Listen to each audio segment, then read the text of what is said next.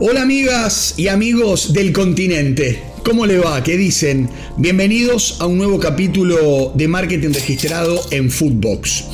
Hoy vamos a viajar a los Estados Unidos. ¿Tienen ganas de hacer un viaje imaginario a ese maravilloso país? Bueno, tomémonos el avión y si están allí, abrácennos, que hacia allá vamos, para comparar dos de sus ligas más importantes. Vamos a hablar de la Major League Soccer, que afronta ya su 27ª temporada en franco crecimiento, pero la vamos a comparar con la NBA. Para muchos, y esto es discutible, pero para una gran mayoría, la competencia estadounidense por excelencia, que encima celebra esta temporada sus 75 años de vida. Es indiscutible que el público latinoamericano es demasiado tentador para las dos, para la Major League Soccer y para la NBA. Y en la importancia de esta región, en Latinoamérica, es en donde vamos a basar este capítulo de Marketing Registrado. A ver, entre un 25 y 30% de las ganancias de la Major League Soccer en 2019, el último año previo a la pandemia, provinieron del consumo latino. Algo así como 245 millones de dólares, si queremos ponerlo en cifras. De hecho, Colombia y México son los países que más tráfico de visitas le aportan al sitio web de la competencia. Algunos datos de Forbes demostraron que 4 de cada 10 asientos en los distintos estadios de las 27 franquicias son ocupados por hinchas latinos, ya sean turistas o radicados en los Estados Unidos. Además, la Major League Soccer se transmite a más de 190 países y territorios con presencia casi total en América Latina. Enfocándonos justamente en Latinoamérica, un mercado de alto impacto también para la NBA, invitamos a charlar a Emilio García Duarte, que es el Head of Marketing para NBA Latam, quien nos contó cómo trabaja en la liga para esta región. Pues mira, yo llevo en la NBA 10 años, voy a hacer ahora 10 años. Empecé como director de sponsorship en Europa, en la oficina de Madrid, y después me trasladé a Nueva York para ser el director de marketing de Latinoamérica. En mi posición me encargo de promocionar la marca NBA para toda América Latina y de darle la mayor promoción posible a la liga en todos los países en los que operamos. La NBA obviamente opera en toda Latinoamérica. Después de México y Brasil, Argentina y Colombia son los países que tienen más fan de la NBA y donde la NBA también tiene más llegada, ¿no? De acuerdo a algunos cálculos oficiales, la NBA tiene más de 70 millones de fanáticos en Latinoamérica. De hecho, Brasil y México están entre los 5 mercados más importantes para el torneo en todo el mundo, más allá de que sus partidos llegan a 51 países en este continente, en 4 idiomas y a través de 24 cadenas de televisión. Hola, mi nombre es Rogelio Funes Mori, soy jugador de Rayados.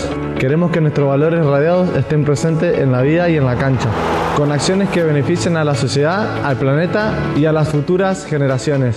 Participa en nuestra dinámica y juégate por el planeta. Así como Funes Mori, descarga la app de Persus y juégatela por el planeta. Más allá que la pandemia de coronavirus detuvo algunos de los planes de expansión territorial de la liga, la NBA dice presente habitualmente en México. Allí tiene una tienda de productos oficiales, una serie de experiencias y activaciones junto a sus sponsors, y desde 2014 recibió 10 partidos oficiales. Justamente, hace ya 2 años que México no recibe al torneo y evalúan pérdidas de 28 millones, pensando recién en la temporada 22-23 que podrían regresar los encuentros en el Arena México del Distrito Federal. En las últimas 3 décadas se jugaron 33 partidos fuera de los Estados Unidos, 12 en Japón, 11 en México, 9 en el Reino Unido y 1 en Francia. Además, desde 1984 existieron otros destinos de pretemporada. Solo en China se disputaron 25 partidos de 2004 a 2019, por lo que la liga advirtió una pérdida de $400 millones por dejar de jugar en ese país a razón de la pandemia. Volviendo a la Major League Soccer, y más allá del crecimiento, el desarrollo, que ya lo hemos hablado aquí, y hasta inclusive un aumento en el cupo final de franquicias ya para quedar en número fijo las próximas temporadas, Estados Unidos sigue siendo un mercado muy apetecible como receptor de grandes equipos del mundo. Hace un tiempo ya que los grandes equipos de Europa viajan a Estados Unidos para hacer sus pretemporadas de fútbol. El Real Madrid, el Barcelona, el Bayern Múnich, el Tottenham, el Manchester United, torneos internacionales. Estados Unidos en el fútbol quiere ganarle la pulseada a lo que fue el sudeste asiático hace 10, donde Europa y sus clubes también habían puesto el ojo y sabían que en Asia estaba gran parte de la porción de la torta. El fútbol de Estados Unidos se posicionó. Ya tiene su liga bien desarrollada y todavía en crecimiento. Sigue siendo un mercado apetecible y ahora muchos futbolistas de élite la miran con buenos ojos. Y sobre todas las cosas, el Mundial del 2026. Cuando el mexicano Chicharito Hernández llegó a Los Ángeles Galaxy, decenas de miles de mexicanos empezaron a seguir las cuentas oficiales del equipo, tanto en inglés como en español.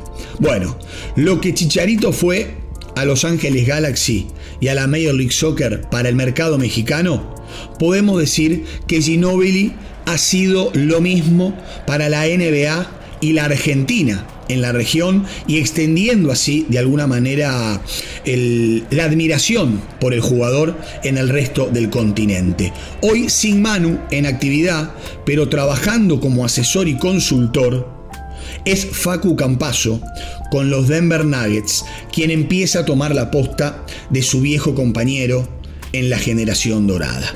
Sobre el impacto de los argentinos en las redes sociales de la NBA, también nos cuenta y habla Emilio García Duarte. La realidad dice que obviamente Campazzo y Gabriel pues todavía no están al nivel de lo que ha llegado a suponer un Manu Ginóbili, pero desde luego que han generado una audiencia y una pasión dentro de los aficionados latinos dentro de la NBA, y ha puesto otra vez a Argentina en el mapa de representación de la NBA, ¿no?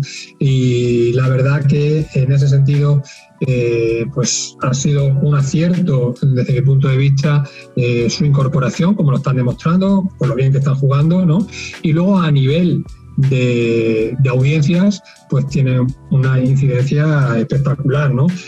Hablando con los Denver Nuggets, bueno, pues nos contaban cómo el impacto que tuvo la llegada de Campazzo, ¿no? al equipo, y cómo en las redes sociales se multiplicaron por X el número de visualizaciones, el número de conexiones que tenían con el mercado latino en general y obviamente con el argentino en particular, ¿no? En el capítulo de hoy, como habrán visto, nos permitimos comparar a un torneo norteamericano en crecimiento, como la Major League Soccer, con un gigante que es ejemplo del resto de los deportes, la NBA.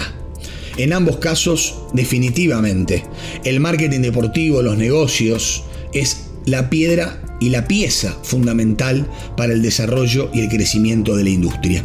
De acuerdo con la consultora Nielsen, en la próxima década habrá más de 94 millones de habitantes hispanos en Estados Unidos y su gasto vinculado al deporte crecerá hasta un 85%.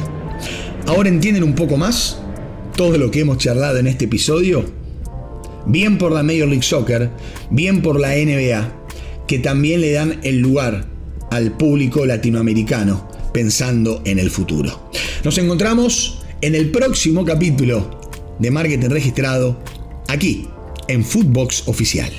Esto fue Marketing Registrado con Maxi Palma, podcast exclusivo de Footbox.